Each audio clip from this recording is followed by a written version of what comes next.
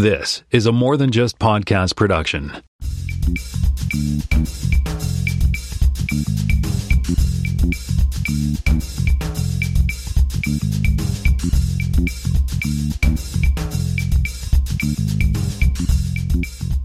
Hey everybody, welcome to episode 351 of the More Than Just Code podcast. My name is Tim Mitchell and I am in Toronto, Ontario. I'm joined once again by Jaime Lopez Jr. in Seattle, Washington. How's it going?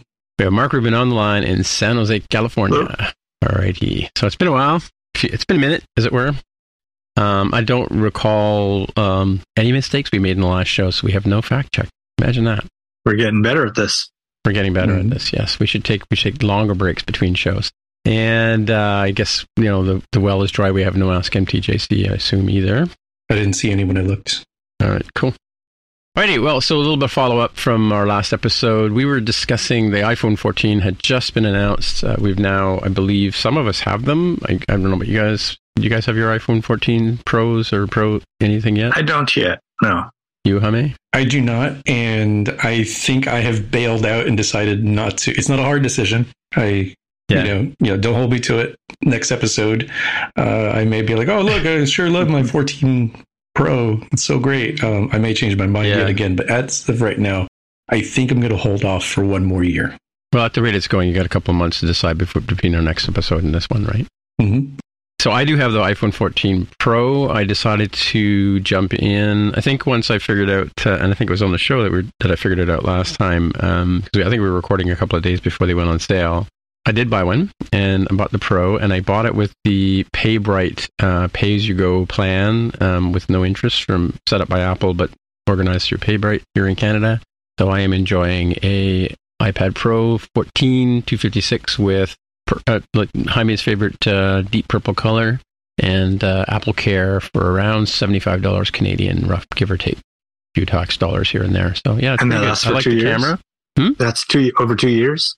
I think so, yes. Yeah. And then, I was paying about the same for an iPhone 12 Pro from Rogers. There was an interest charge on top of that, like a financing charge, right? So once I pay off the Rogers one, which should be soon, I'll be free and clear from them, and I can finally be able to take my business elsewhere. But and this will be the first time second phone I bought outright since buying iPhones, actually. Yeah, so anyway, my follow-up is that we were discussing iPhone 14 screen sizes, and I have a couple of articles here that I picked up along the way. The first one was we were trying to, because that other document we were referring to from Paint Code was, I think it stopped at the iPhone 11, right? So, and the 12 and the 13 are very close to, 13, I can't remember if the 13 is bigger, but the 14 here is listed at 6.1 inches diagonally for the 14, and the Pro is also 6.1, and the max sizes are 6.7. The difference is the amount of space at the top of the screen for the either notch or, I don't know what we're calling it. What was it called? Dynamic Island? I think so. Which is a mouthful. Yeah. Yeah, so in this first article, there's a bit of specs about it, but he has a nice diagram explaining the amount of space in the safe area, and a nice little graphic here with the green and yellow showing the safe area and the amount of space left over for the status bar at the top. And same thing with the iPhone Plus. And then, of course, with the Dynamic Island, surprisingly, it's actually larger amount of space for the status bar area. It's 54 points versus, 47 points. Yeah, so it's a few points taller in terms of the amount of space. For some reason, the instrument panel, instrument cluster is smaller, but you'll have to have more space, I guess. It's for the dynamicness or whatever. That's why they keep the palm trees on the island. But so first article here. Actually, it looks like the 14 and the 14 Plus are the 47 points, but the Pro and the Pro Max are 59 points. Yeah, Pro are 54. Oh, did I say that wrong? Yeah, you were saying the 13. I thought you were saying the 13 was 47 points. Sorry, no. Yeah, I may have said that wrong, but yeah, no, I meant the 14, the plain old 14 with the old chip. Yeah. Basically has 47 points of protected area, and then the Pro models have 59 points in total. So this is interesting. This is the first time, I think, within a generation that they've had a different size, not safe area between different devices. Yeah. Mm-hmm. Yeah. It's going to cause some issues. So they have them listed here in terms of like the complete sizes of phones in terms of pixels or points, I guess. Like the large phones are 430 by 932 at 3 times resolution, I guess. And then the 6.1 all the way down to the 4-inch one is, I think, the current iPhone. Is there an iPhone 4, iPhone SE? Is that still on the market? I guess it's still supported, right? I think it's still supported, yes. Yeah, so that's 320 by 568, which is the old, I guess the iPhone 5 size, right? iPhone 5, that's where it started, yeah. Yeah, that was and the then, long one. So the second article that follows up on, that was from userloaf.com. The second article I have here is an interesting one. It's an article by Jeff Hacksworth, and he does a bit more examination. He talks about how Apple, even in spite of the fact that the phones have different sizes of safe area, that Apple's UI system adjusts automatically to the size of the screen, which is, we kind of hypothesized on that a few times on this show. But he's got an app he's written an app, I think you can download it off of GitHub, called Adaptability, I believe.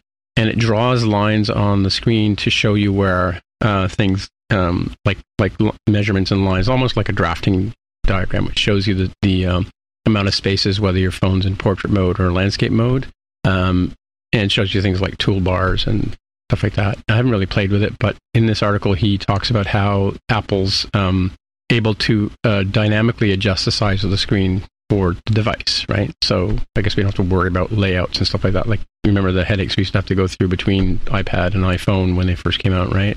Different sizes. Need more size classes. Well, we don't, apparently, according to this article. Right. But what's interesting, though, is that he talks about he says that, there was one thing I was reading here that he said that, I think it was on the simulator, it scales it down to like iPhone 13 size, even though the 14, as we discussed, has more safe area. Yeah, he says that it kind of zooms it up or whatever. And he also has, how you have, I don't know if you remember when you set your phone up, you have the standard zoom and the zoom, zoomed version. He also has a way, the app is able to show you the difference in, and he's got these all screenshots in this article, so you don't have to download the app. You can actually just go through here and read it. So it's kind of cool tool to be able to have, or to be able to look at the different sizes. And, obviously if you're doing anything design-wise or layout, it behooves you to look at this. Yeah, I mean, for a very long time, you should be using things like safe area, but every once in a while, you've got something that, isn't going to fit the standards, and you got to sort of deal with the design a little differently. So it's good to actually know these things and be aware if you're looking to style a little differently than the base stuff. It shouldn't be your default to go wild. The pixel perfect days of every iPhone is the same size has not been true for a long time. But I think it's too far to say, well, only use the standard stuff 100% of the time. That's not practical, I think.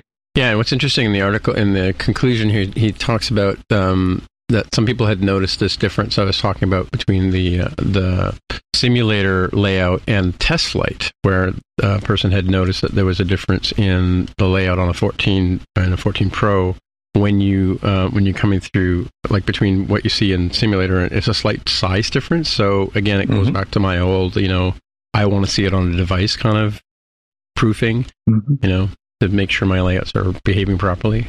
It is a simulator. It doesn't always do things perfectly. I do remember seeing some weird text layout things that it looks great on simulator. Oh my gosh, it looks terrible in a real device. I wonder what's happening there.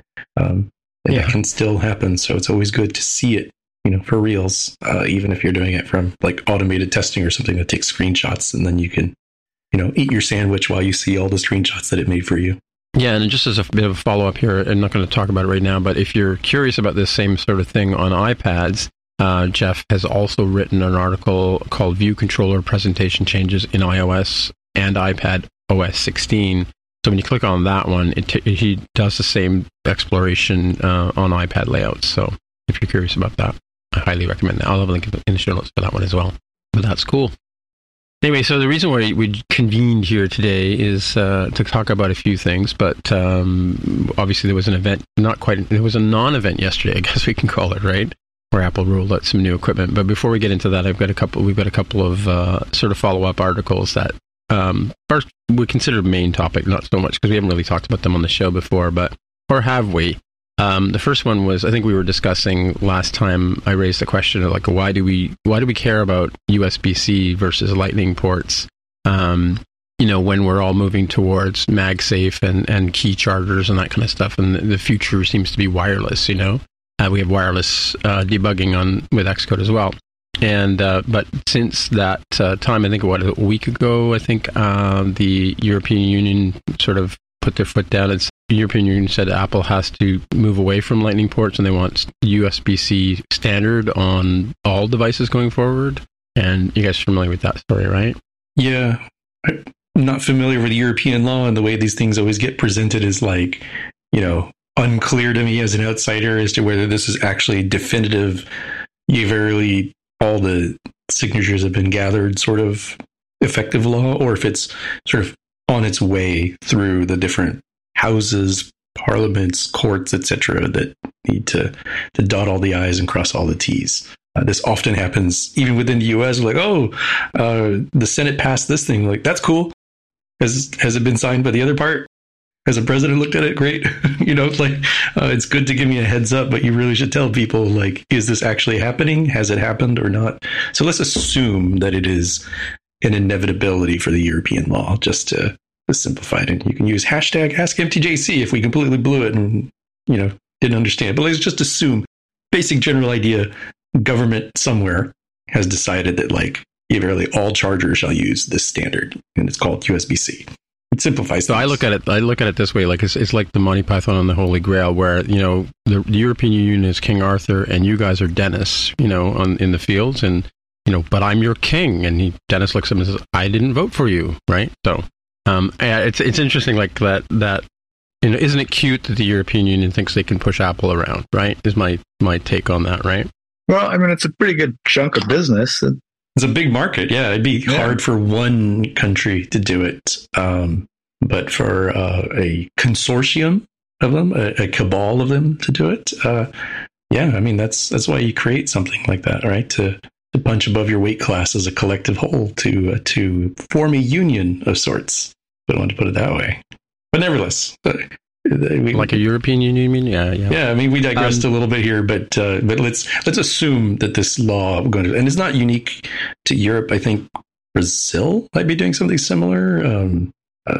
Either Japan and or Korea or South Korea are doing something similar. So there's like a large sort of, hey, everybody should just use this one standard kind of thing. That people are like, they're tired of carrying around dongles and different chargers. They just want everything to use just the one plug.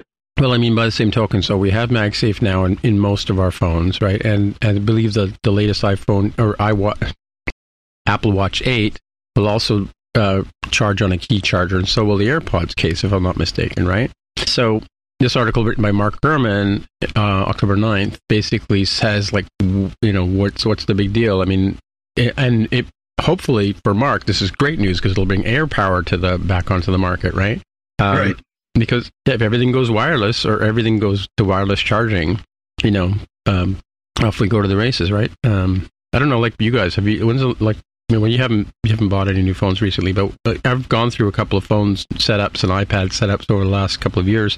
I haven't had to plug the phone in other than to charge it. I haven't had to plug a phone in to do any data transfer or anything like that. It's all been done, over the air or by sitting two iPhones next to each other and just magically, punching in the credentials and having it transfer over, and then the rest of it downloads from iCloud, right? Mm-hmm. So, so I mean, we don't really need cables per se, That said, I still use cables when I'm building for Xcode, but that's another point.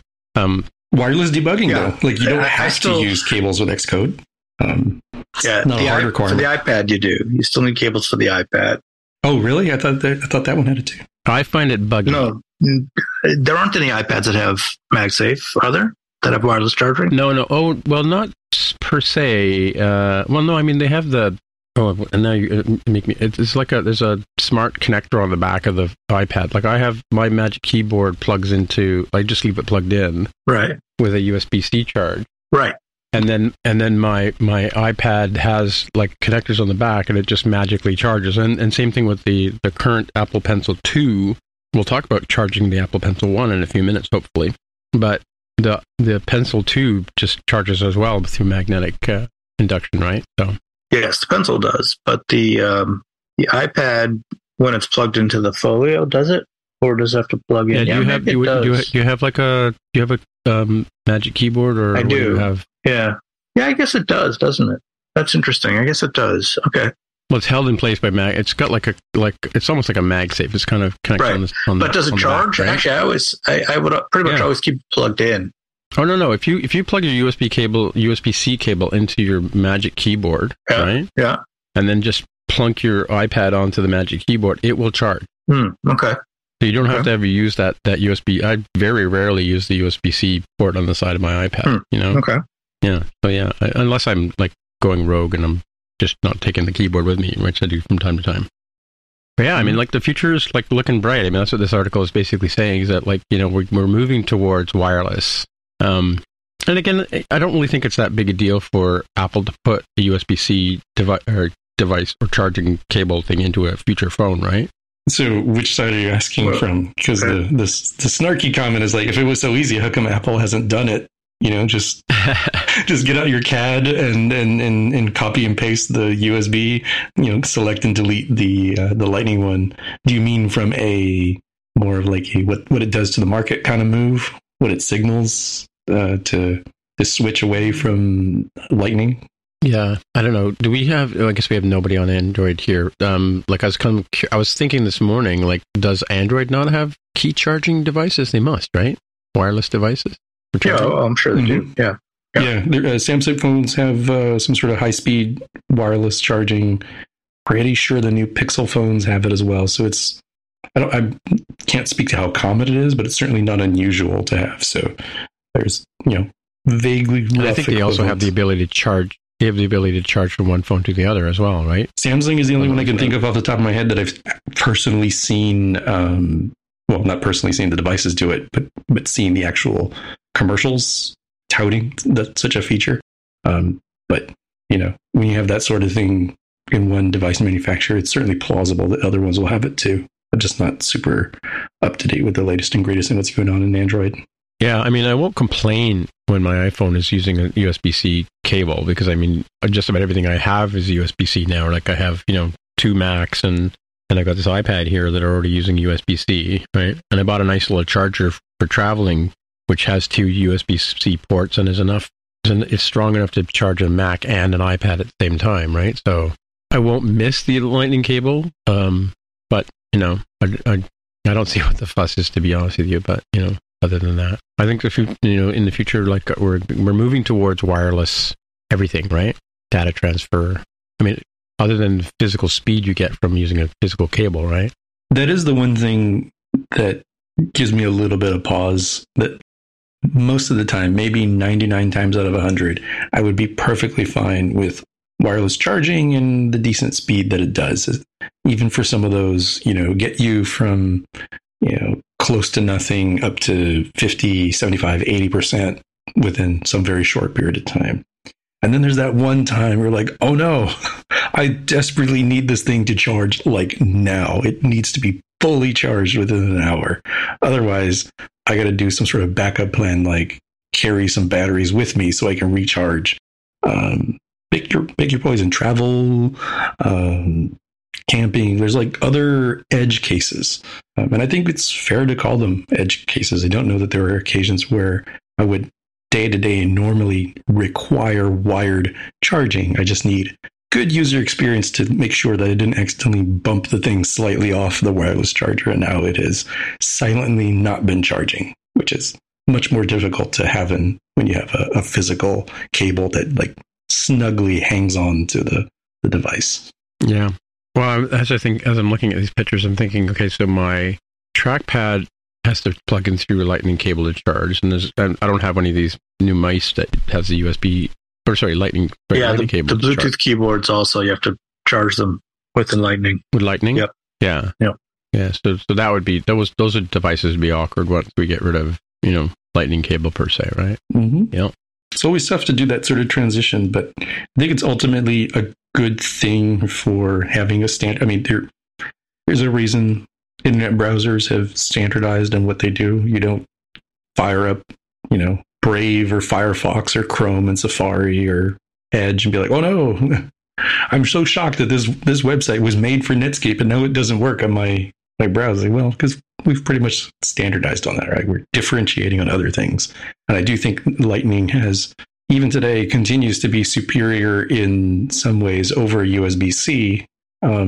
Is it enough to really warrant having this outlier cable versus just standardizing on the cable, or at least the input part, and largely sort of leaving it in the dust when we've got wireless stuff going on? I'm okay. And it's not like not the first time we had the 32-pin connector on the iPods and the iPads and iPhones for the longest time. And we don't miss those, right? We sure did at the time, though. We can go into the Wayback Machine and remember people getting so angry that the latest Apple devices switched the pin connector to Lightning. Yeah, and they were mad when they took away the floppy drive, too, you know. I have a USB floppy drive in my drawer if you need to borrow it. Yeah, okay. Yeah, exactly. Yeah. All right. Well, so speaking of only available in the United States, what's going on with Apple Card, Jaime? This is a weird one. This is just a press release that went out, and I've got a few links here to people talking about it in general. So Apple put out a press release on October 13th, 2022, saying that Apple Card, and I'm reading from it right now, Apple Card will soon let users grow daily cash rewards while saving for the future. Apple Card users will be able to grow their rewards in Apple Wallet by automatically depositing their daily cash into a new high-yield savings account from Goldman Sachs. There's not much in here. There's a lot of bluster about Apple Card, and you can use it at Panera Bread and T-Mobile and Ace Hardware, and etc. Some nice UI designs that kind of look like what you would expect if you were to mock it up. It's really more about the kind of interesting next logical step that Apple seems to be taking here towards, to be really clear, they're absolutely 100% not a bank. They could not present themselves as that, right? Goldman Sachs, in this case, is the chartered bank. Right. But in this increasingly fintech, financial technology blended world, it gets a little fuzzier. Do you really care whether Apple itself is the bank? Not really. You like the wonderful UI that it has right there in Apple Wallet. I think that's kind of an interesting play, kind of a logical one, given that they've added the Apple buy now, pay later to Apple Pay and etc. So they're really growing that whole sort of financial life that you have. I don't know. I think this is all a bunch of nothing. I think it's nothing more than the fact that interest rates are much higher than they were 6 months ago. 6 months ago, Treasury bonds were giving you 0.1% interest. Now they give you about 3% interest. So anywhere where you have just a little bit of money sitting around, that's capable of earning risk-free, roughly 3% interest.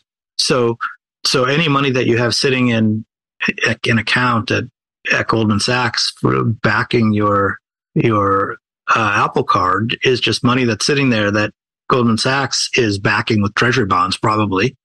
So they're taking a little bit of cut and giving you 2% or something like that. This is nothing. It's just like when you have a brokerage account.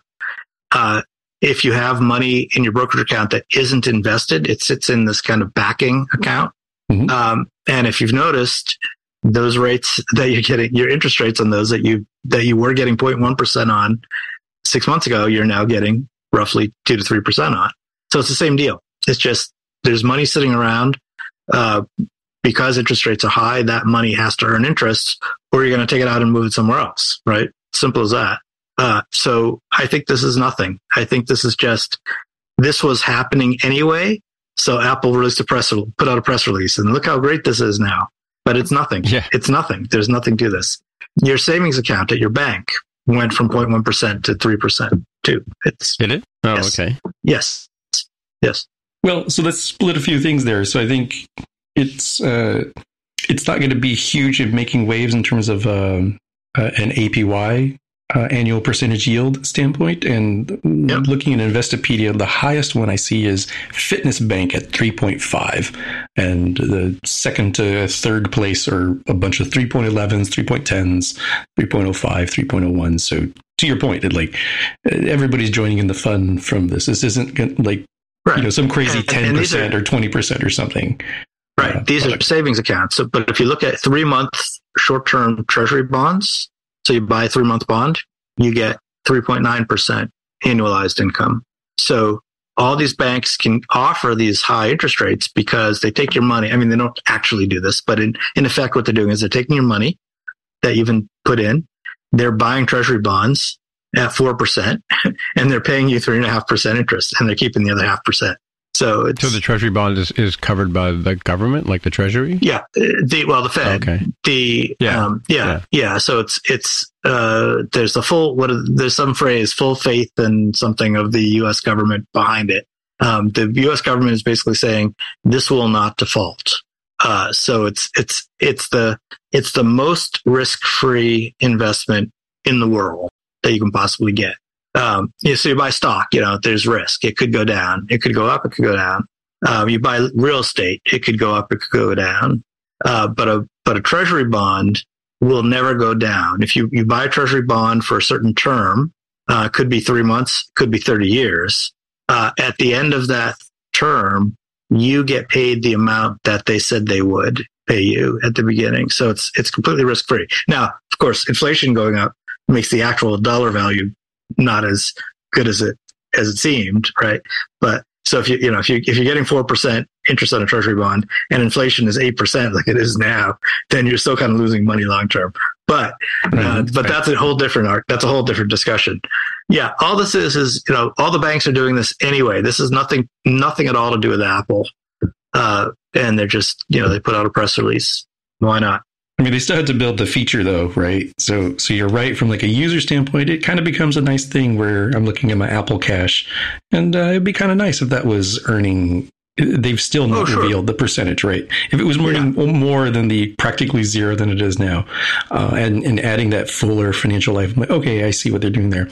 For me, this is kind of more interesting in that, like, Apple is starting to become Starbucks. Well, there's a title for you, right? So Starbucks is weirdly a bank that sells coffee, right? So all of those cards that you have, those gift cards that your manager might have given you, like, hey, good job on that project. Here's $10, right?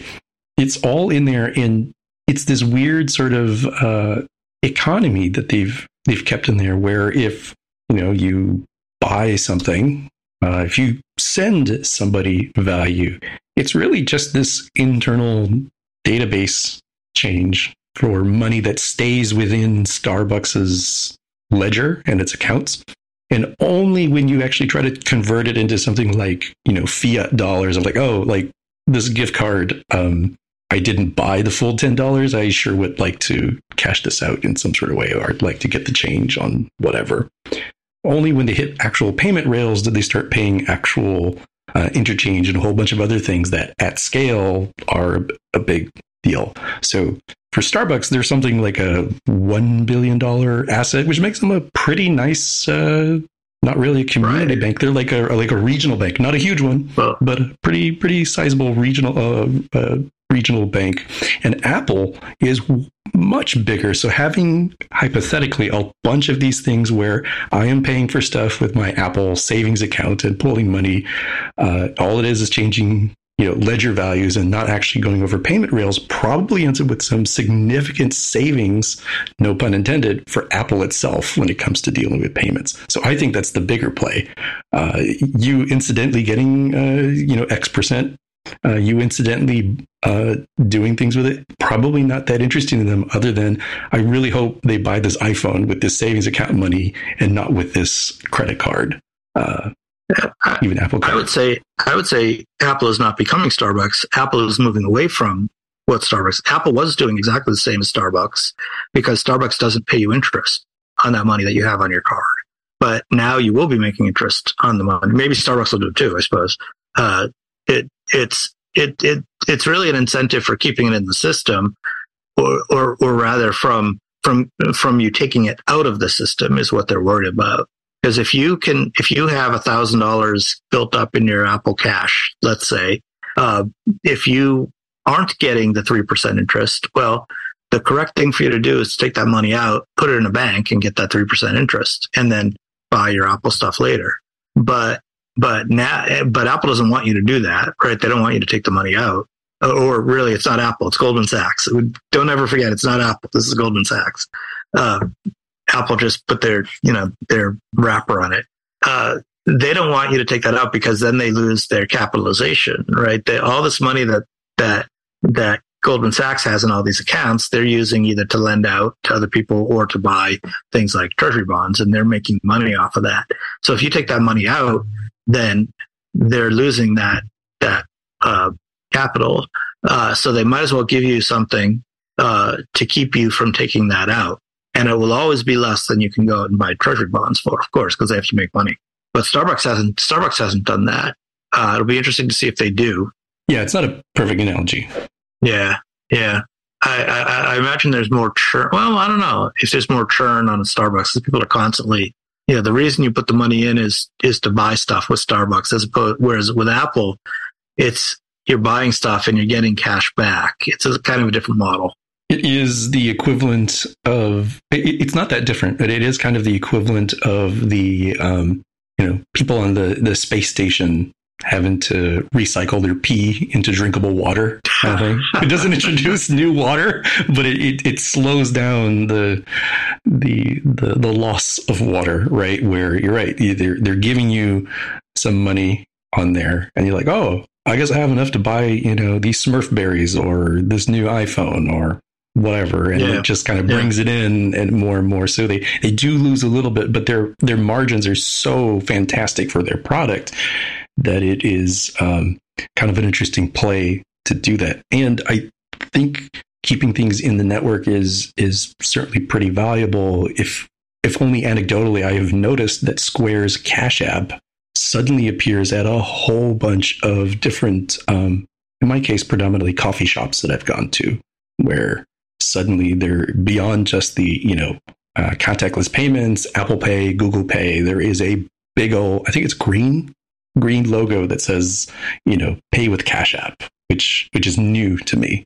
That's a non-trivial thing to do that sort of big push and get the system set up and everything. So it implies to me that the Square Cash App, Square's Cash App. Yeah, it implies to me that Square is trying to be like, hey, why don't you just keep all of this payment stuff? The money that Jaime sends Tim and Mark, they can use it at their local coffee shops. And guess what? As long as they keep shuffling the same money back and forth, we as Square never actually pay any of the interchange to move it out because it's just on our ledger. All right. So it's an interesting sort of play for people to do. So I think this is, some combination of what we've discussed here on this panel is probably what Apple's actually doing here. They're not trying to become your bank per se, even though I did make the statement that Starbucks is a bank that sells coffee. It's more of a pithy statement to shock the mind. Well, for those of you who skipped that section and have now joined us here in the in the main part of the show, we're here to talk about the event that was not an event. So there was yesterday, as we anticipated there'd be some sort of iPad event, as there usually is, or some kind of announcement. But there were three products that got released, or main products. There were some accessories that came along with them. But so the first thing that came out yesterday was the Apple TV 4K. I'm going to call it third generation because that's what it is. Yeah, so Apple TV third generation, Apple TV 4K third generation, or the third generation of the 4K, but it's actually the seventh generation of the Apple TV since the very first one back in the Steve Jobs day. So this one came out yesterday, an announcement. It's using the A15 Bionic chip, which is kind of an interesting move. The fourth generation was using an A12. So it's been, I guess, a couple of years since we've had an Apple TV 4K come out. This one supports HDR10 Plus, which I don't know what that is. And it comes in a couple of flavors. The high dynamic range, but I don't know what the 10 stands for. It's 1 year better than the 9. Yeah, okay. Whatever that is. It's a plus though, too, Mark. That's true. Okay, so it's an S year. Yeah. Yeah, it's an S year. Yeah. And so it comes in two flavors or two sizes, a 64 gig with Wi-Fi only at $129 US. Interesting, when I thought about this, I thought for a second that the 128 version for $149 comes with 128 gigabytes plus Wi-Fi and gigabit Ethernet. And I thought to myself, that's weird. don't ever remember an Apple TV not coming with Ethernet. But anyway, so what sounded like new is actually something that's been on the Apple TVs for a while, the Ethernet port, that is. But this one has some sort of threaded network support, which kicks it up even another notch, right? So, but they're talking about this one having a cinematic experience, more old Dolby Atmos and things like that as well. So I think in concert with the no longer existing HomePods, you're going to have a great cinematic experience with your television, right? So I don't know if you guys have anything to say about the Apple TV, or you even use one.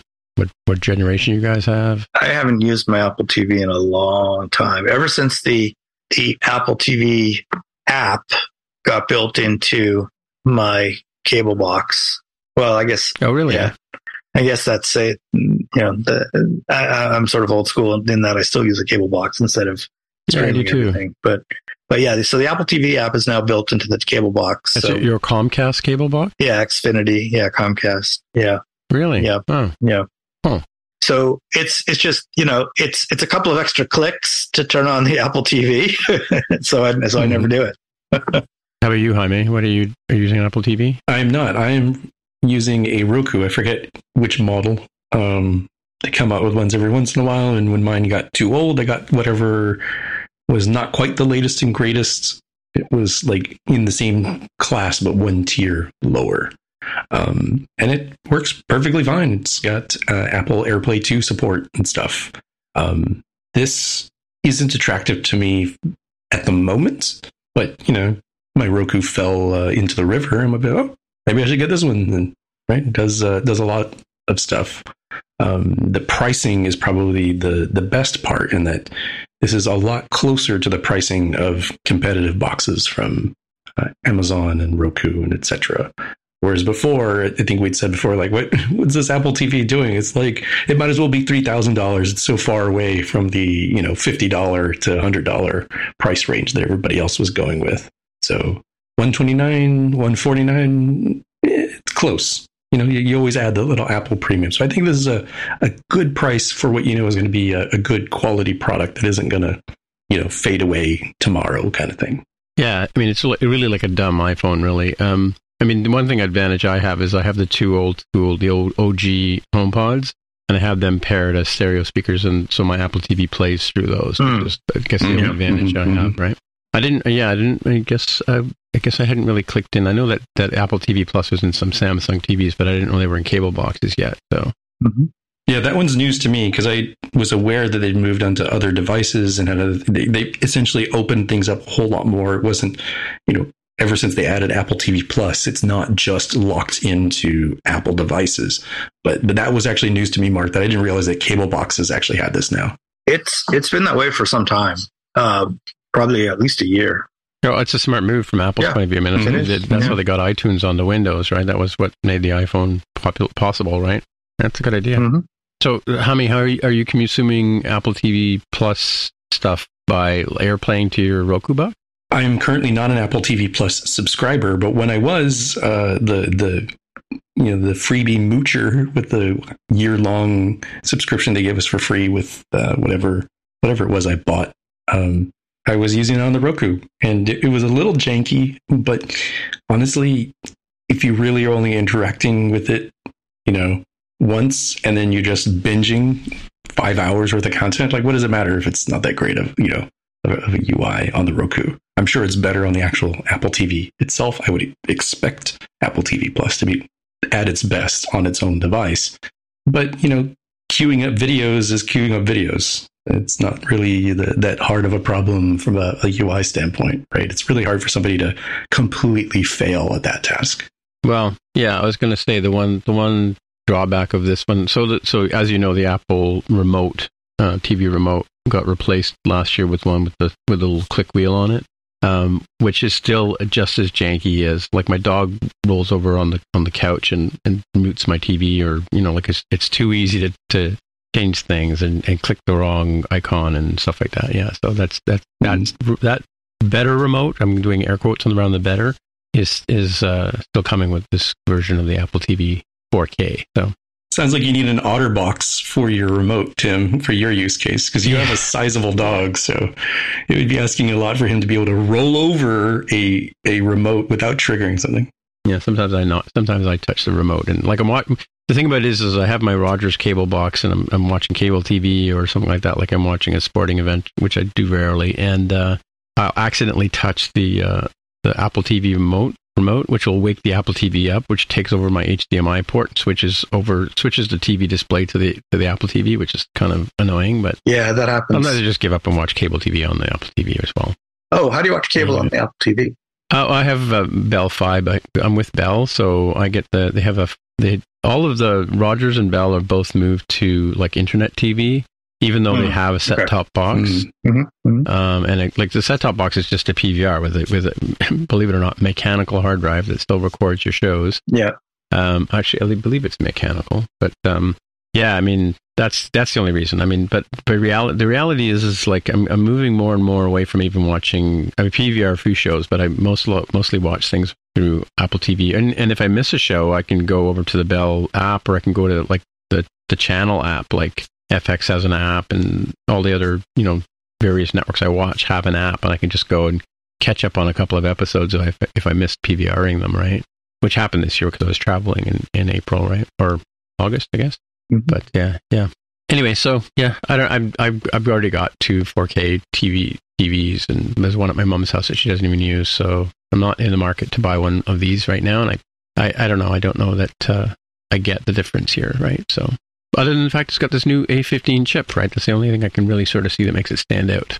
And that said, let's move on to the other thing that was the non-announcement was, as Jaime's got here, it was actually a video that came out on YouTube. It was a press release, obviously, and then people were talking about it, but there's a really nice video where instead of having a sort of a keynote presentation, they had a couple of people introduce one young lady introduced the iPad, which is the 10th generation iPad, and although I think it's like the 17th model or something like that, and then the iPad Pro. But so we'll dive into the the iPad first, and comes in 4 colors: pink, blue, yellow, and silver. Has a 10.9 liquid retina display. They've moved the Touch ID button to the top button instead of the side, I think is where it is now. And this has A14 Bionic chip, which is the same chip in the iPhone 14, I believe, right? And it's an incremental increase from previous iPads, right? And 20% CPU boost, they say. The back camera is 12 megapixel. Can't remember if that was an upgrade from the previous iPad. This one will shoot 4K video, they're saying. I think that's new. And the front camera, which is interesting that they've moved the front camera to the long side of the box, Mark, so that if you're looking at your iPad in landscape mode, the camera's at the top where it should be, right? This is a game changer. This is the most important feature of this whole new device. Yeah. No, I 100% agree. Like, I can't tell you the number of times I'm sitting in a meeting, and if I just happen to join like a Zoom call on my iPad, it looks like you're looking off into space because you're not really. Right. Even though it was supposed to magically adjust your face angle or whatever back in the day, but it has Wi-Fi 6. I haven't kept up with my Wi-Fi standards. I didn't know there was a 6. It also if you have a cellular model, it comes with 5G. And the cool thing that they've introduced here is they've got this new Magic Keyboard Folio, right? I don't know about you guys when you're traveling around and you're seeing people at a coffee shop with a laptop device, and they've got this little kickstand case. I look at that and I immediately know that's a Microsoft Surface. So now you have to do a double take now to look for the Surface logo or for the Apple logo, because this guy it's a 2-part case. The back panel has a little kickstand so you can have it in the vertical mode, and the keyboard, instead of connecting to the back like the one that Mark and I have now, the Magic Keyboard, it connects to the bottom like it does on a Surface, right? Kind of interesting.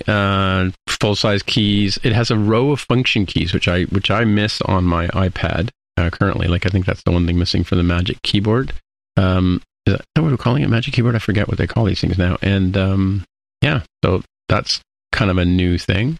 Of course, comes with the new. I guess this is just announced. The iPad OS 16 is officially coming on these devices too, which is something we've been waiting for since WWDC, right? Comes in 2 flavors, 64 gig and 256 plus, the cellular kick up from there. So $449 starting at for the US model. I didn't get the 256 price for the US, but in Canada, That's going to be $599 and $799. So I guess it's probably $200 difference in the US too, or something like that, right? You guys have the price in hand? Don't have it in front of me. Check the store. No. Okay, we can look at it. So what do you guys think about this? I mean, like Mark said, game changer on the... Yeah. Is this the first time the iPad has come in different colors? No, I mean, we've had like white and black ones. Well, yeah. But I mean, gray. Colors, reds and yellows. I don't think we've ever had like a pink or a blue. No. Yeah. Fun colors, because I think there was minis that had rose gold or something. Mm. Kind of. They might have had rose gold, but I can't remember anything. No, I can't think. I know I've had a white iPad at one point in my life, but I generally go for the ones with the black bezels, right? And there isn't a space gray one this time. It's kind of strange. Well, this is the Pro model, right? This is the student model. You can work on your big school project, they said, right? Yeah. $150 difference from $449 to $599. Okay. Yeah, that makes sense. Yeah, with the exchange rates and stuff. Yeah, for sure. Yep. Interesting looking iPad. Yeah. I mean, so here's the charging thing that I want to talk about. The one thing this has now is it has a USB-C, and I don't know if in the consumer level iPads, if this is the first USB-C iPad, but if you think about it, it supports the the Apple Pencil 1, right, which charges with, you said it, Lightning port. So you have to have some sort of adapter between USB-C and Lightning port to charge the Apple Pencil on this guy. That's weird. Do we even know of a Lightning to, because it's a USB on the back of the pencil. When you take the tip off, it's like a male, I'm going to call it a male plug, right? Because it's the one that goes into the Lightning port, right? Oh, no, sorry. It used to come with an adapter that had a converter from male to, like it had two females on the end and you just popped it in. No, I apologize. We have no better way of describing the connection. The innie and the outie, right? Wait, it can't have a male. No, I just remembered now. I have an Apple Pencil 1 here. It came with a little about an inch long tube that had the innie version of the Lightning port, and you put that on the end of the pencil, and then you could plug a conventional Lightning cable into it. Okay. Yeah. Right. So now we're going to have a Lightning to USB cable to plug it into your iPad to charge, right? Well, what was on the other end, the back end of this little tube? It's two Lightning ports. It's basically two female ports on the end of this little plastic tube. It's a tube with wiring in it, obviously, right? So the male part of the insertion part of the... Is there a better way to say male or female? Just say male and female. Just okay. Just do all right. Apologize to all the people out there, the PC people out there. But anyway, you took the tip off the Apple Pencil 1 and you exposed the Lightning port, which is the male, right? Oh, really? There's a male connector coming off of the pencil. That's weird because that can't plug into anything directly. No, but you can, because you used to be able to plug your you would take your you plug it into your iPhone?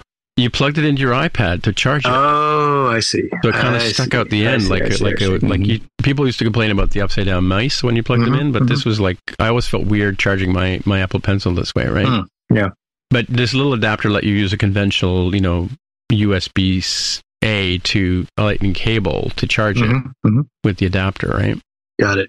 Anyway, so now you're going to have a USB-C cable to Lightning, right? Yeah, that's USB-C to Lightning. Yeah, and then, do you know what I mean? It's going to be a kind of weird convention there, Does the new iPad work with the Apple Pencil 2? No. Okay. And the new Magic Keyboard Folio only works with this model of iPad. Right? Whereas the Magic Keyboard works with the 6th generation, 5th generation, and 4th generation. Right? Fragmentation.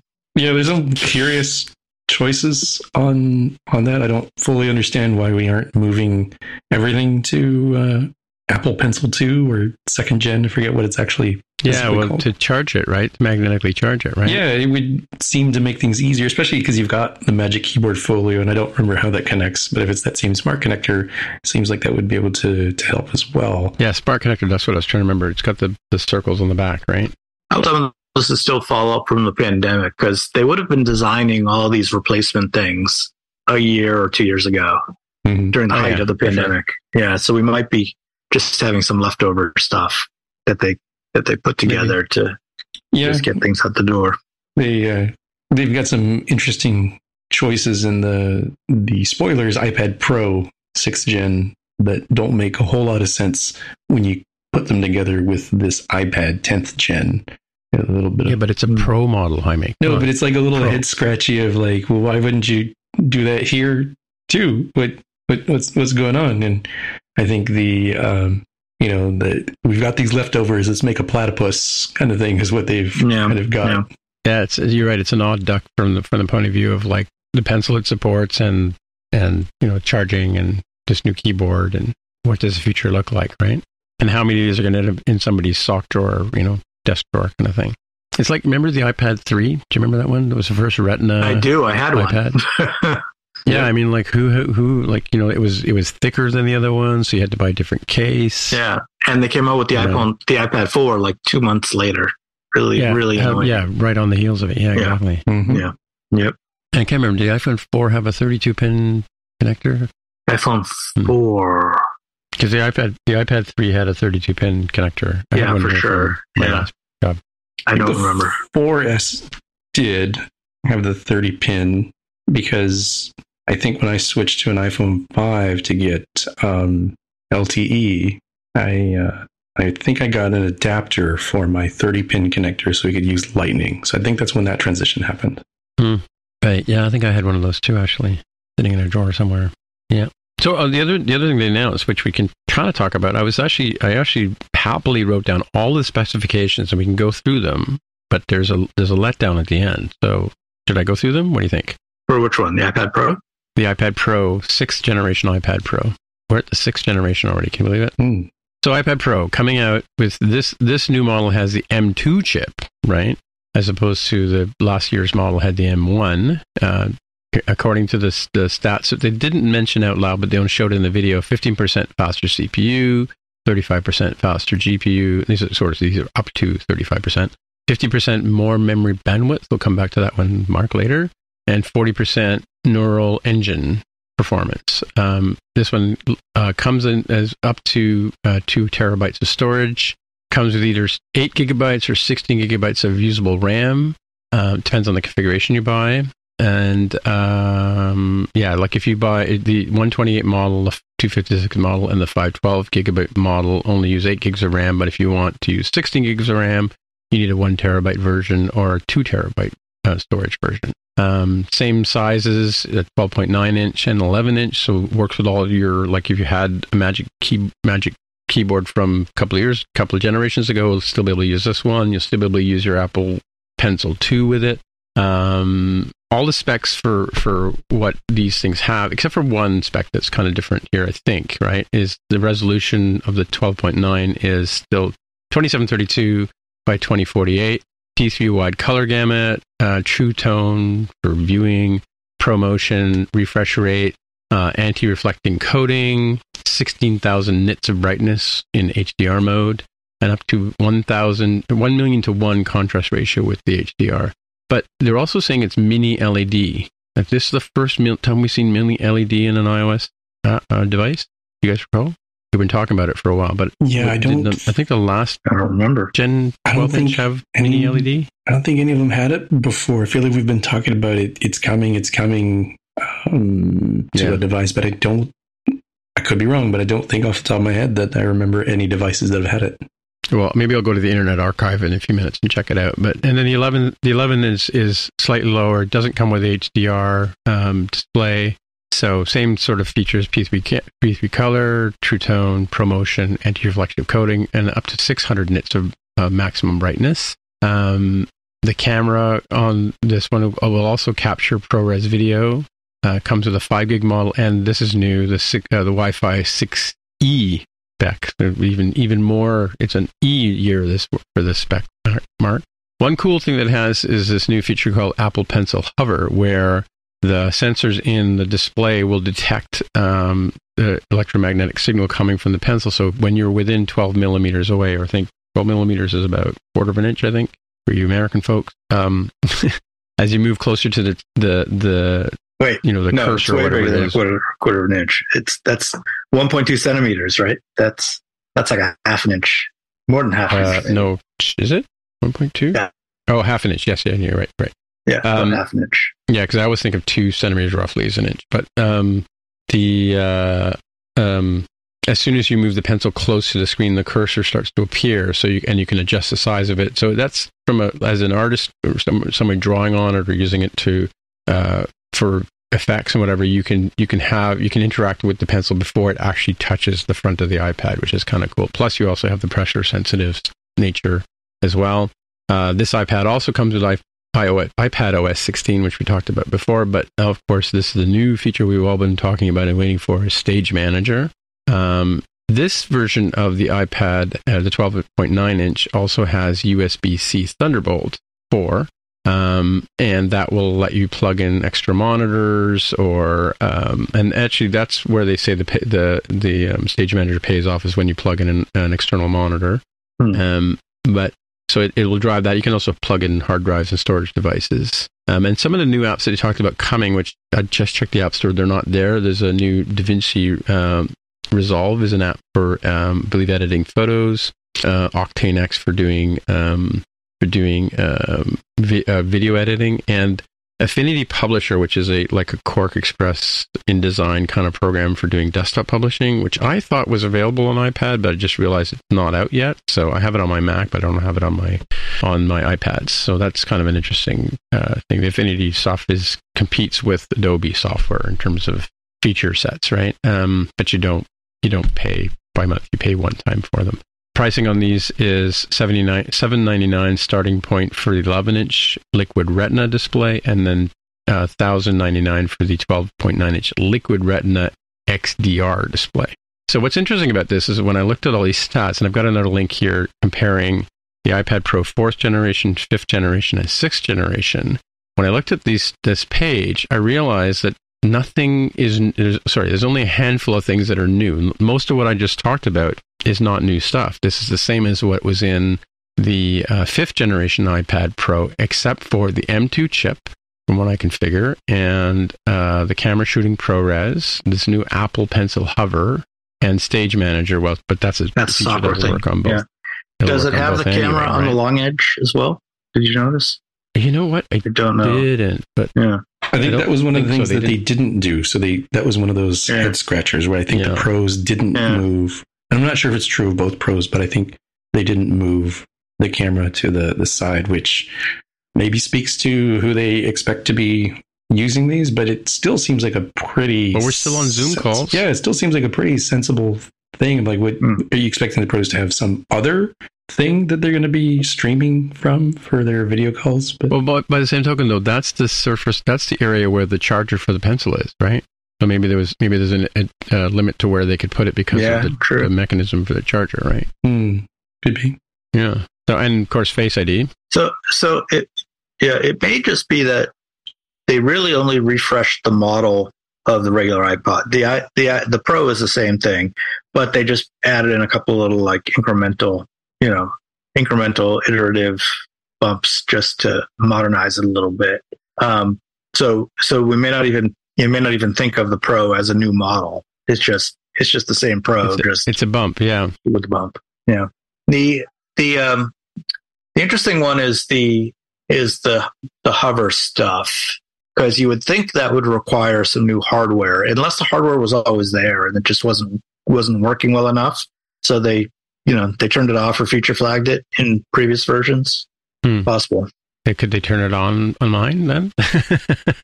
Well, I think it's on in terms of signals coming out of the pencil, but the receiving end is new in this iPad, is how I interpret it. Right. So no new Apple Pencil 3 is sort of the short of that. The tip off?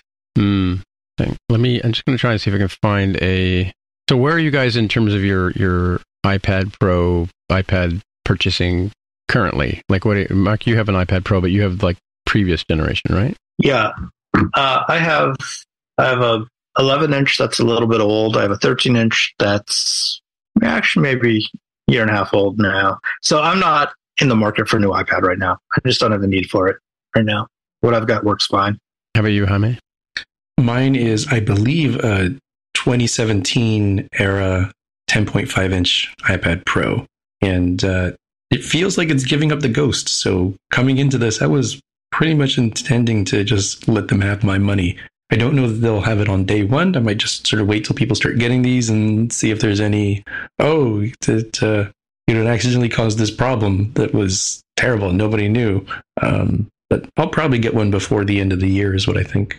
In what way is your current one going bad? Is it the screen or is it the touch sensitivity? Or it actually seems to be the Wi-Fi connectivity. It is by far the flakiest device out of all my devices that I have, which kind of makes me think that it's not my Wi-Fi router, or if it is, it's mildly incompatible with my iPad, because my phone stays connected to Wi-Fi, my work and personal laptops stay connected. Every smart device that we have stays connected. TVs stay connected. Literally, the only thing that seems to just randomly stop working, and I have to turn off the Wi-Fi and turn it on again on the iPad, is the iPad itself.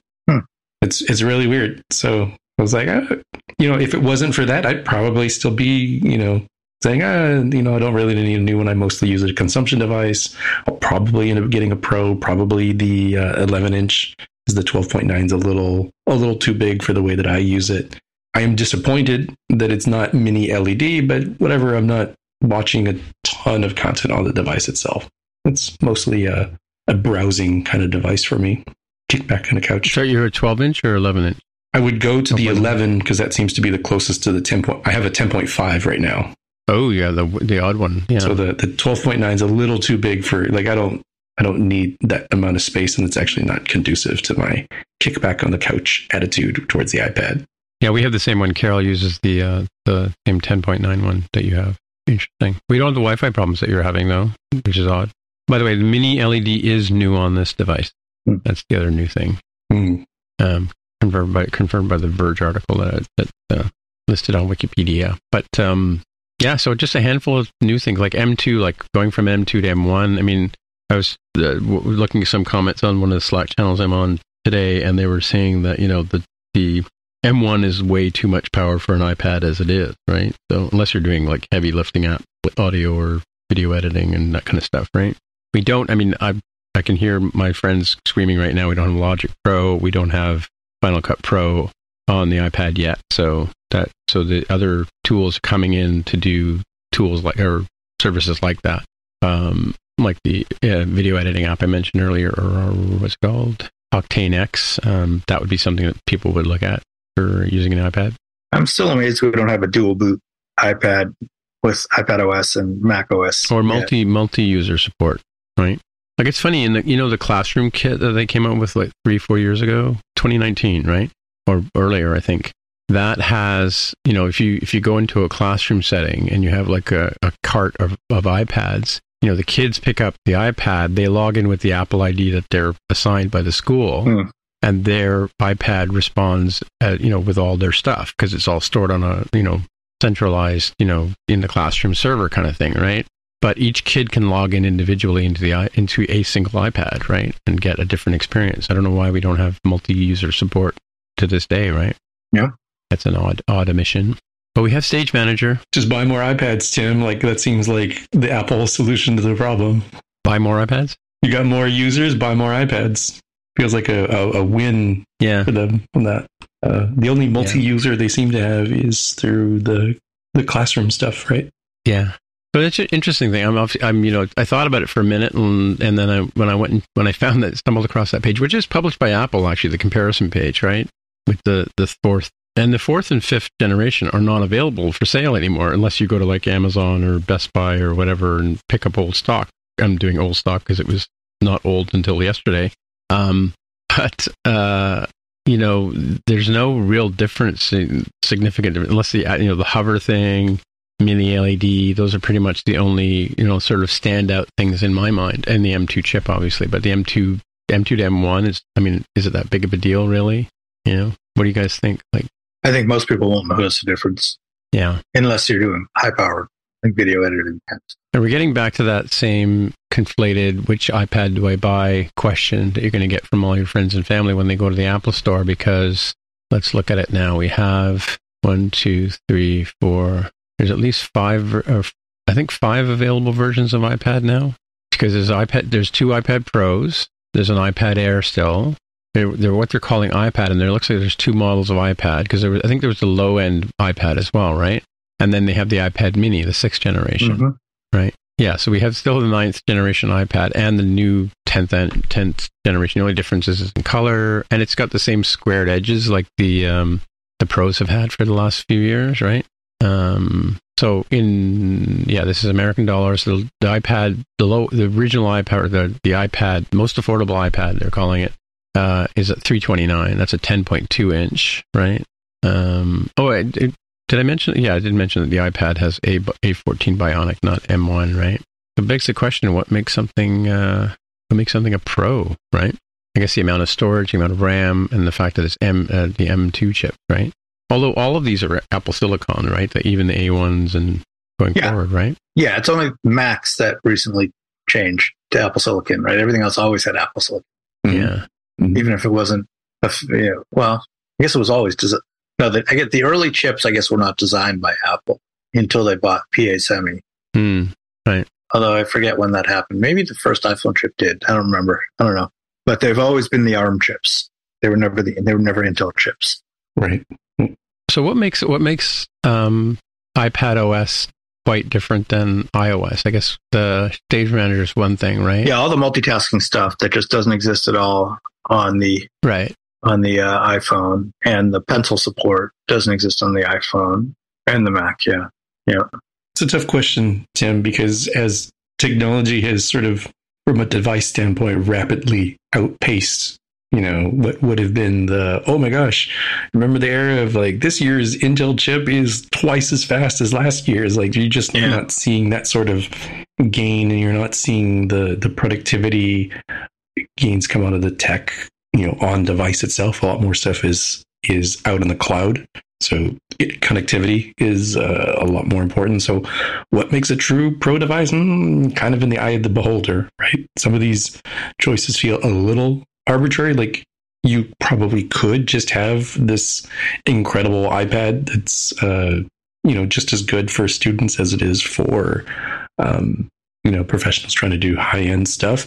But if you want to have market segmentation, you have to, and price differentiation, or discrimination is the other word people use. You got to make some differences here. I don't necessarily fault them for that, but it isn't this device is physically larger to handle a diesel powered gas engine, right? A diesel engine kind of thing to get you processing the latest Photoshop stuff, the latest 3D models. It's good that we've got all of this computation just, at our fingertips, and we need it. Yeah, I think the thing that's most obvious is Face ID versus Touch ID. Between the Pro and the regular. So I'm looking at the iPad 10th generation versus the iPad 11 4th generation, the latest of the iPad and the iPad Pro. And the differences are, a slightly larger screen on the Pro, M2 versus the Bionic. They both have 12 megapixel wide, but the Pro also has the 10 megapixel ultra wide camera. Yeah, on the front as well. Yeah. Yeah. The Pro has the USB-C with Thunderbolt. The regular does not. Face ID versus Touch ID. Storage up to 2 terabytes versus up to 256 gigs. Apple Pencil 2nd generation versus Apple Pencil 1st generation. And the Smart Keyboard Folio for the Pro. Right. That's it. Yeah. There's not a... Well, and then for the iPad OS, I was looking at comparisons. There's a new... I think they talk about this at WWDC. There's a new app called Freeform coming up, which is not limited to what you see on the screen. You can actually... It's like having a big giant piece of paper, and you can go all around. You can collaborate on it. And there's a whole lot of desktop class apps they're calling coming out, right? Let's see what they've got listed here. Doesn't really say. Yeah, but are those not available on the non-Pro? No, I mean, I was asking what the difference was iPad OS and iOS was, right? That was iPad OS and iOS. Oh, we're having two parallel conversations there. Yeah, I know we're having two parallel conversations. I'm bringing it back. iPad OS versus iOS is, it's the, as I was saying, the multitasking and the pencil, it's kind of it. I mean, just, different visual components for some things. Yeah. Well, different screen real estate, I guess. Yeah, like, action sheets versus pop over kind of stuff. Yeah. So we're not buyers here, right? I'm probably going to buy a 11-inch Pro, but that's because I'm rocking a 2017 model that seems to be, on its way to live at a farm upstate, so to speak. Mm-hmm. So yeah, too bad Poyo couldn't use an iPad, right? The Pro also has 4-speaker audio versus 2-speaker for the regular. Right, yeah. Okay. Yeah. Well, that makes a difference right there. Or would you buy like the 5th generation, or would you go to this generation, Jaime? Oh, I'd probably buy the current and this current new generation and just hang on. So it's 2017, 5 years. So see you in 2027 and see if I'm looking to buy a new iPad at that point. That's probably what I would expect. Like a lot of people. Also LiDAR on the Pro and not on the regular. Yeah. So if you're anybody remember LiDAR? Yeah. Wasn't that the song by Led Zeppelin? Does anybody remember LiDAR? Yeah, I don't think it was that song. Yeah. Anyway, well, let's move on to our picks. So I have an interesting pick here. I don't know if you guys, this is a Mac OS thing, but again, it's more than just code, folks, right? But if you've been playing around on Mac OS, which I think most of us have, you probably run into the defaults commands that are there for setting up different configurations and stuff like that. This is a page put together by, I forget who put it together, but it is just about every defaults command you could ever want to know about to make changes to your Mac that are beyond, the standard settings, right? It's deployed by Netlify. So thanks to the folks at Netlify. But, you got things like you can change the position of your docks, you can turn on auto hiding, some things you can do through your settings. But like, for instance, like screenshots, you can disable the shadows, you can include a date, you can display a thumbnail. Safari, you can have it show full URLs when you're typing things out. Lots of things you can do in the Finder. I can't think of any, showing things on desktop automatically all the time kind of thing. So yeah, lots of things like feedback assistant, auto gather information. Time Machine don't offer new disks for Time Machine backup. Oh, that's an interesting one. And you plug in a USB drive to your Mac. It asks you if you want to use it for that, for Time Machine. Mm-hmm. Yeah, so lots of different settings that you can use here. So this sort of gives you the TLDR on the default commands you might want to use in your life. So have a look at it. Show build durations in Xcode. That was the one that I used since Catalina, apparently. But that was one that is pretty nice, especially. Yeah, I thought that kept turning itself off though. Does that maybe it was different versions of upgrades or whatever? You got it set up so that it always shows the build times? If it goes away, you can just bookmark this page, Tim, and come back to it. Please don't do that. Good thing I listened to this Put podcast. My build durations back, please. Right? Yeah. Yeah, exactly. What's weird is like keeps happening to me. Maybe there's a defaults command for this, but I like to have, in my sidebar in the Finder, I like to have my documents directory, my downloads directory, and my desktop, right? I know I can do from the Finder, I can do Command-Shift-D, so don't at me, because Command-Shift-D if you want to get to the desktop, Command-Shift-A if you want to get to applications, Command-Shift-U if you want to get to utilities, and I think Command-Shift-H will take you to your home directory. But I like to have it in the sidebar so I can drag things over to, to that folder. I do that. Mm-hmm. Mm-hmm. But for some reason, my Macs keep, I don't know if it's my M1 Mac or not, I should check it, but I come back to it a couple of days later or after a reboot, and the desktop's gone. All the other folders that are downloads and my development folder, the Spotcast folder and my, more than just code folder are all there in the sidebar. And my Dropbox folder, my iCloud folder, obviously, right? But this one desktop folder, for some reason, keeps disappearing from my sidebar. I just don't understand. It makes me crazy. But like I said, Command-Shift-D, and I get back to my desktop. It's just annoying. It doesn't happen to you guys. Nope. You haven't seen that. Mind you, it could be Ventura. It could be a bug in Ventura. Think about it. Mm-hmm. Right. That's the one thing. I'm running Ventura on that Mac. Do we have any idea when? So now that iPad OS 16 is coming out, when is Ventura coming out? I don't know if it's been knows. stated yet, but usually pretty close to the iPad for iPad OS. So I kind of expected it in October, just like iPad OS. Oh, yeah. Could happen anytime. We could be doing another podcast tomorrow. Yeah, who knows? Stay tuned, folks. Stay tuned. Sit by your podcast machine, and we'll be right back. Anyway, that's my picks, and Jaime's got a couple of picks here, so let's dig into those. First one here is an article by Nick Babich. talking about Apple's Aqua, that macOS 10 user interface, because that was the proper name back then. Mm-hmm. This is an audio only medium, so you'll have to pull off from the side of the road and click the link in the show notes for those of you driving at home. I really found it kind of interesting to see what this looked like. Like, I recognized it quite a bit. I recognize this era, and it's got some charm to it, and I feel like it still looks pretty good. Like, you can tell it's a bit dated if you lived through the era, but I bet if you found people who had never seen it before and showed them blind sort of taste tests, so to speak, they'd be like, especially those Internet Explorer and Sherlock icons there in the dock very prominently. Yeah. QuickTime player. Yeah, this was a skeuomorphic design era thing, right? Like, we got rid of all the skeuomorphic stuff and went flat, right? But I used to really like this stuff. I used to do all this stuff in Photoshop, and I remember designing a brochure before this came out. Or I want to say System 8 also had a really interesting looking look to it. Like, there was, I don't know if you remember Copeland, Mark, and what was the other one? BOS. BOS, that was supposed to be the OS 10 before they bought NextStep. Right. Yeah. I think Copeland was right, and because it had a sort of interesting look and feel to it compared to the old, the previous versions of Finder and stuff. But did you ever work on this style of OS, Jaime, or is this before your time? I'm trying to think if I'm remembering the correct time. I think this was something. So I would have been at home a personal Windows user during this time, so I hadn't switched over to the Mac. But I want to say like school computers or something.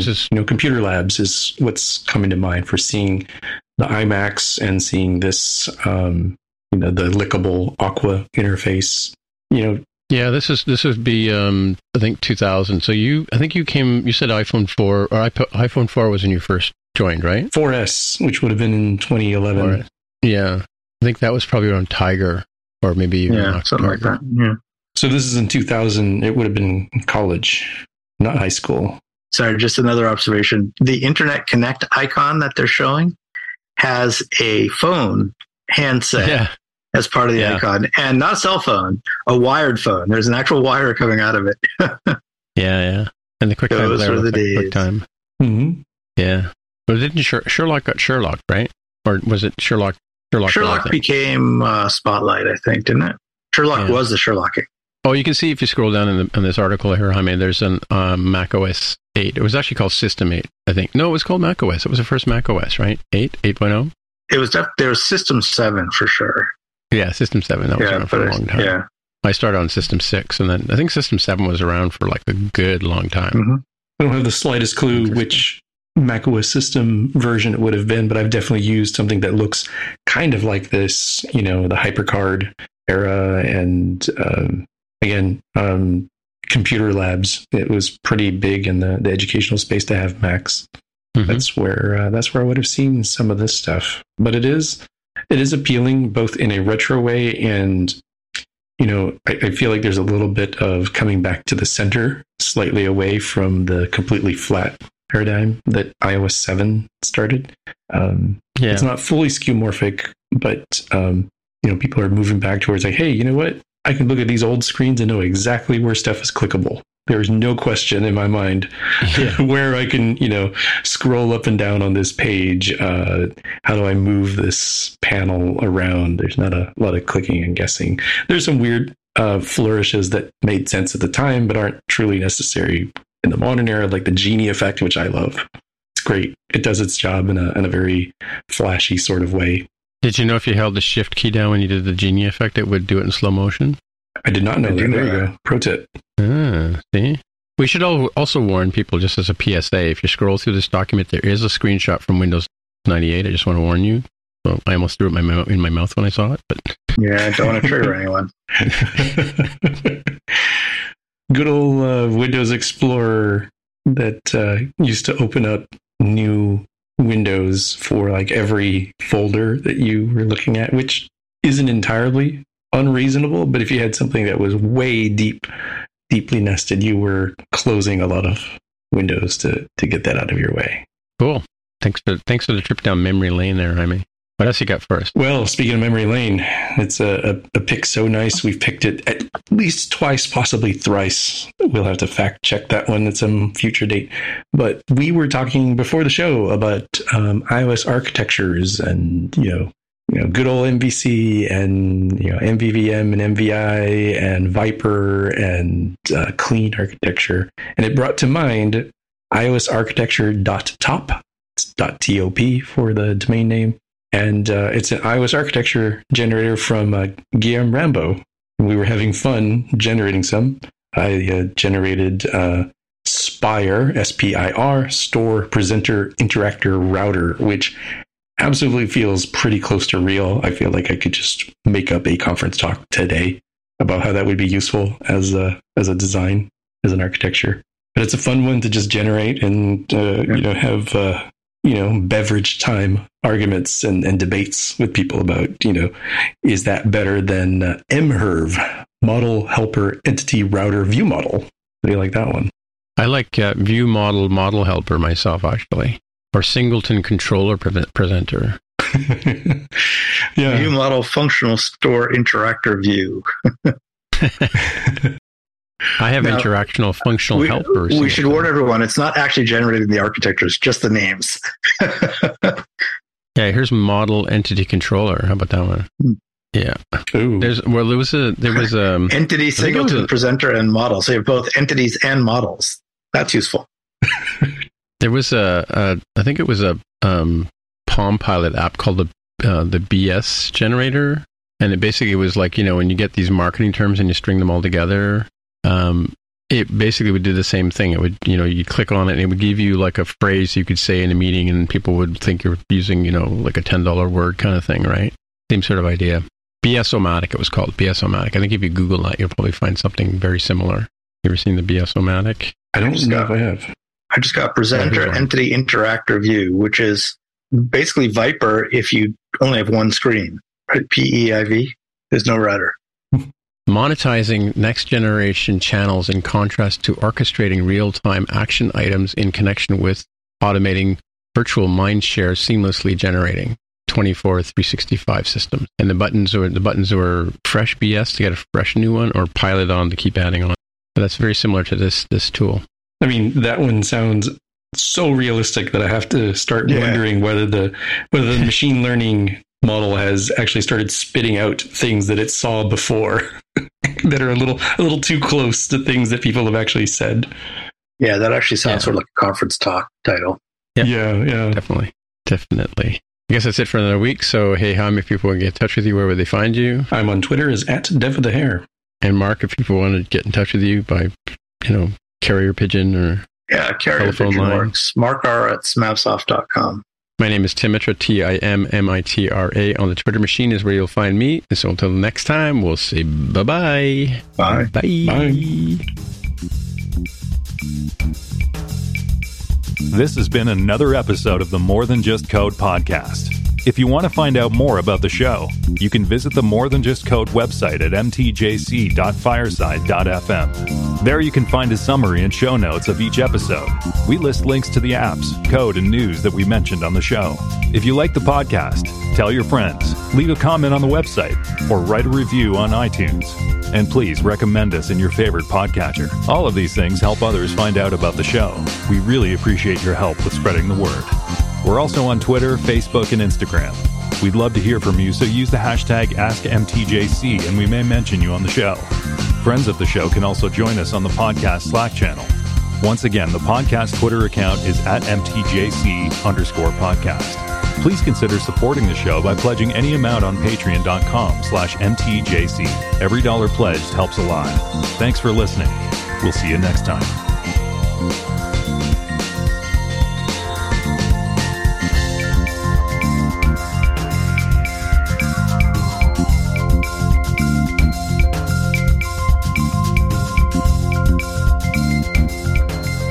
There we go. So are you guys going to stop using Twitter if Elon Musk buys it? Probably not. Maybe not immediately. I do think he will, he will find some combination of the features will absolutely be better. I think Twitter has terrible terrible product management, and he can actually get them to deliver stuff. The network itself will probably get dramatically worse just given his personal choices. Yeah. Now with more evil. Yeah, exactly. But the features are way better. Like, oh man, right. Did 10 years of features in 1 year. So is he going to buy it? Like, his hand has been forced, or what's the story? It's getting close. Pretty much. Yeah, getting close. Really? Legally bound to do so, almost. Yeah, but now he's saying he wants to buy it again. Yeah, I heard that. So he'll drop the lawsuit and he'll buy it. Wow. Do you think he'll shut it down? No, I think it's too much of an open megaphone for him to tweet from the toilet, whatever thought he has in mind. Yeah. Well, wasn't he going to buy it because he felt that it was like cutting up free speech or something like that? Or well, he didn't like the fact that they kicked off some high-profile people, so he's going to let them. He's going to let them all get back on. It's going to be a free-for-all again. Really? Yep. Yep. Good to be king. Good to be king. I still find, I don't know, I pop into Facebook and LinkedIn and Twitter just to see what's going on, really, What do you use it for, honey? It being Twitter? Oh, social networks. Oh, social, it's evolved a bit. I'm more involved in LinkedIn, of all things, kind of more semi-professionally. So dealing with the day job kind of lends itself pretty nicely to the kinds of things that I would like to talk about related to fintech. Twitter tends to be a lot more casual. Facebook, even more so, and I would call it almost read-only mode from my standpoint, where I rarely post stuff on Facebook. Largely keeping up with what's going on with friends and family. Who's gotten married, who's had kids, who's graduated. That sort of thing that it's useful for. Yeah. Well, it's an old person's tool for sure. Like I use it to keep track of, keep in touch with family and, far-flung relatives, in different parts of the world and stuff like that. So yeah. And I keep up with TikTok in the form of reposted onto YouTube Shorts. So that tells you where I'm at. So let me ask you something. So what, YouTube Shorts automatically get over to TikTok, or you put them on YouTube first? I think people have to do it themselves. They sort of cross promote there. So my one big complaint about TikTok, maybe I've got it set up wrong, but I thought they had fixed this, but every time I open TikTok, it's always at full blast. Oh, right? This is one of those things where Instagram's Reels do that too. I'm like, no, I would like this audio off, please. Don't blast my ears. I listen to podcasts from my phone, and I sometimes have to have them kind of loud because I'm, doing laundry or washing dishes or something. So to go over to Instagram and be like, hey, here's this crazy, like, oh, okay, I just wanted to see the video. I didn't want to hear the video. And you know this because I explicitly set the audio to off. So you forgetting is either an explicit product management choice, in which case, shame on you, or this is why you can't be software engineers, bad programming choice, which again, shame on you. So I'm not sure which one it is, but there is definitely a quote unquote problem with social media apps forgetting quality of life things like audio choices. Yeah, for sure. I find it annoying, like you said, if I'm listening to a podcast or something and I just tap on the Facebook, icon, and God forbid a video is like the first thing in the feed and it just shuts down the podcast, right? I find that annoying. Yeah, this is one of those areas where Apple would do a whole lot to make the audio APIs a whole lot easier to understand, and if they could be more vicious on enforcing proper usage. So there are some apps that are really good, like Google Maps and Overcast are really good at elegantly ducking the audio when one is playing versus the other, right? Contextually, like, I'm listening to this podcast while I'm driving my car. Okay, cool. Oh, I guess I should turn right here. Thank you, audio, for ducking down, pausing, and then letting Google Maps take over, and then going back to the other app. But what really drives me nuts is if I open up a banking app and my podcast stops playing, or if I open up a home networking devices, Internet of Things kind of app, smart devices thing. I'm like, oh, I don't even have an audio connected device. for this app. Why did my podcast stop playing? Right? Yeah. This is a shame on you kind of thing. Like, this is bad programming. What are you doing? Yeah, I have a similar annoying thing. The Bluetooth connection from my phone to my car, which normally if I just get in the car and turn on the car, the music from my phone just starts playing through the car stereo, which is what I want to have happen.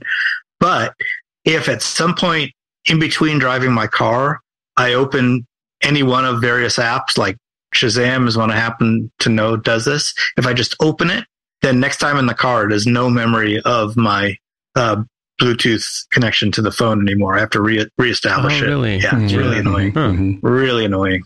Yeah, I wondered about that because Carol and I both, we obviously share the car from time to time, and we have both of our phones set up to do Bluetooth, and for some reason it won't remember mine, but it'll remember hers, right? Mm-hmm. Yeah. Good point. I hadn't really thought about that. Yeah. Also, anytime I update my OS or my iOS, it also loses the memory right. of it. Yeah, that too. Yeah.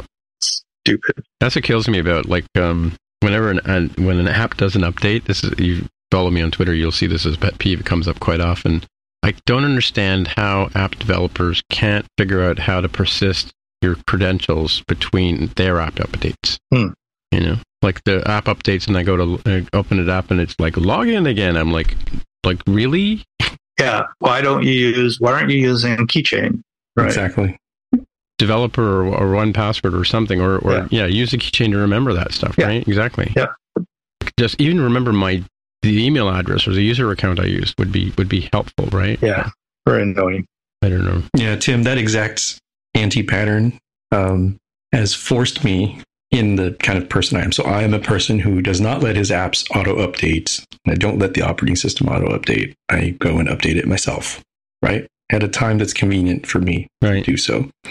So because of this, when I go in and see which apps need to be updated, there are some apps that I update them and then I launch them to see, okay, did this app maintain my login? Because if it didn't, I might as well take this opportunity now while I'm distracted, just go ahead and log in again. And it's pretty easy with like 1Password.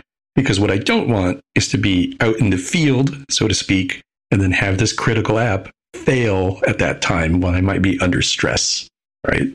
So there's a whole bunch of apps that I just really don't care. I'm like, whatever, if it logs me out, it's not a critical thing. But like this app right here, this one needs to work the first time every time.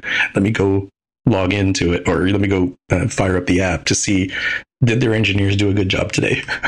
And it's a really sad statement on my personality and as a reaction to how some of these apps just don't maintain your login correctly. It's so easy nowadays, way easier than hey, remember when Black Pixel wrote this wrapper that they open sourced that everybody was using because Keychain was hard? It's like, well, it's a lot less hard now in 2022. Like, what are you doing? What's going on? Well, and to add to that, Apple added their own wrapper to the Swift version of the Keychain, right? So you don't have to, you just get it from Apple now, right? Yeah. I wrote an article on it back in 2014 was the first version, but I think I updated it in 2017, and it's still true. I wrote a tutorial on using Touch ID back on, I can't remember if it started with Objective-C, but the Keychain wrapper was in Objective-C, because back then things weren't quite where they are today, but then eventually they got to a Swift version. So the latest article has how to do it in Swift with Keychain, and then if you want to add, Touch ID and Face ID and biometric, got that in there as well. Yeah, I'll put a link in the show notes. That's my point. That nowadays it's a whole lot nicer coming from Apple itself.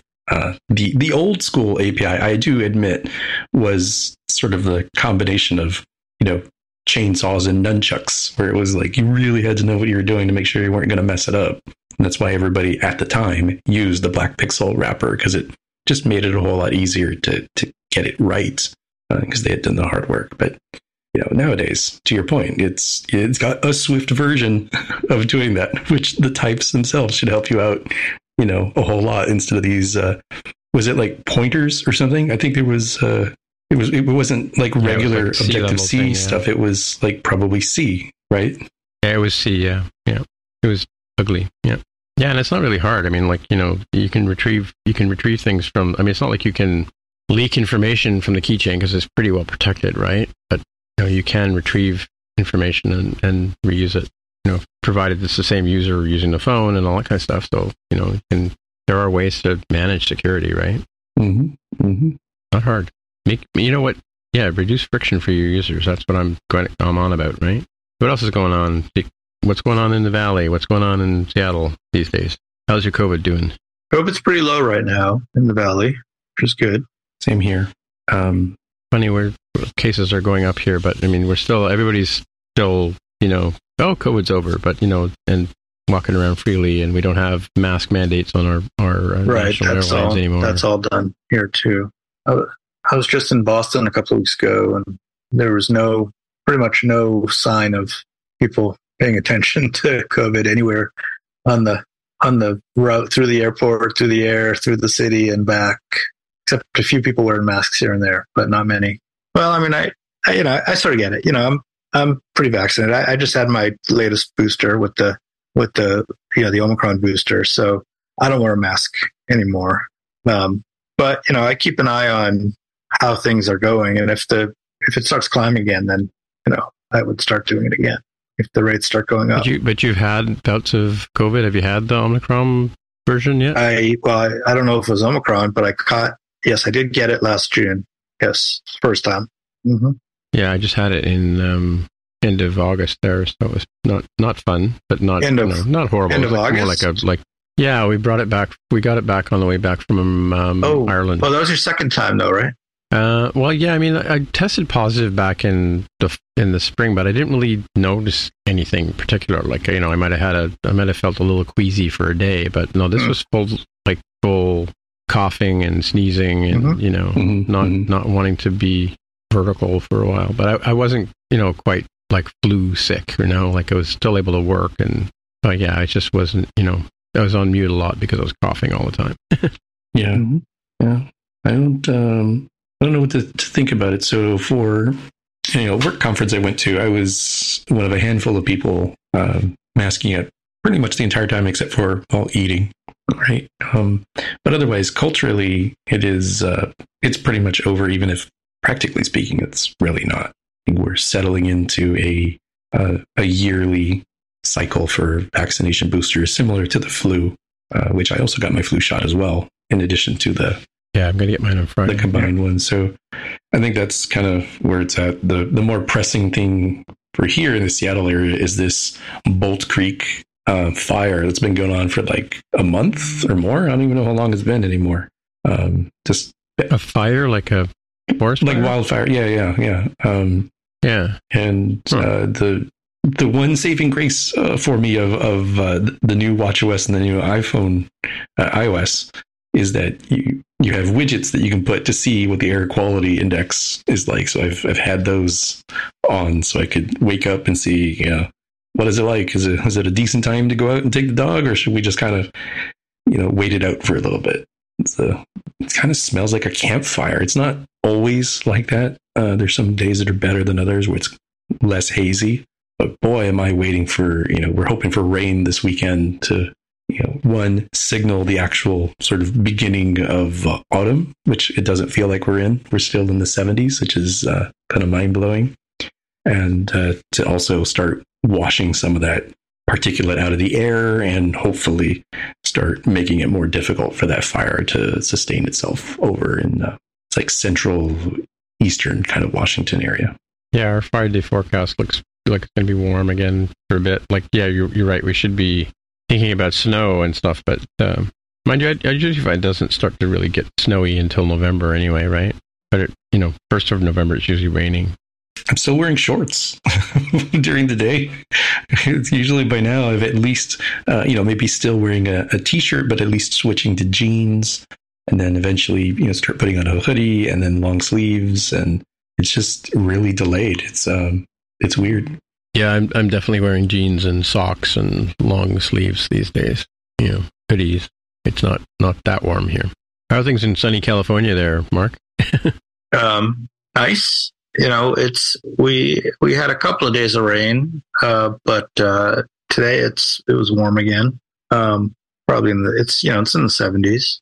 That's not bad. Yeah, we're short on water, so we needed the rain, but we're still short on water. It's a pretty bad drought right now. So if you want to send us some, get some blocks of ice and put them in a package in the mail them to California. By the time it gets here, we'll get the water. Yep. Sure. Get right on that. Okay. All right. Thanks. Talk to you guys later. Bye. See ya. We're not.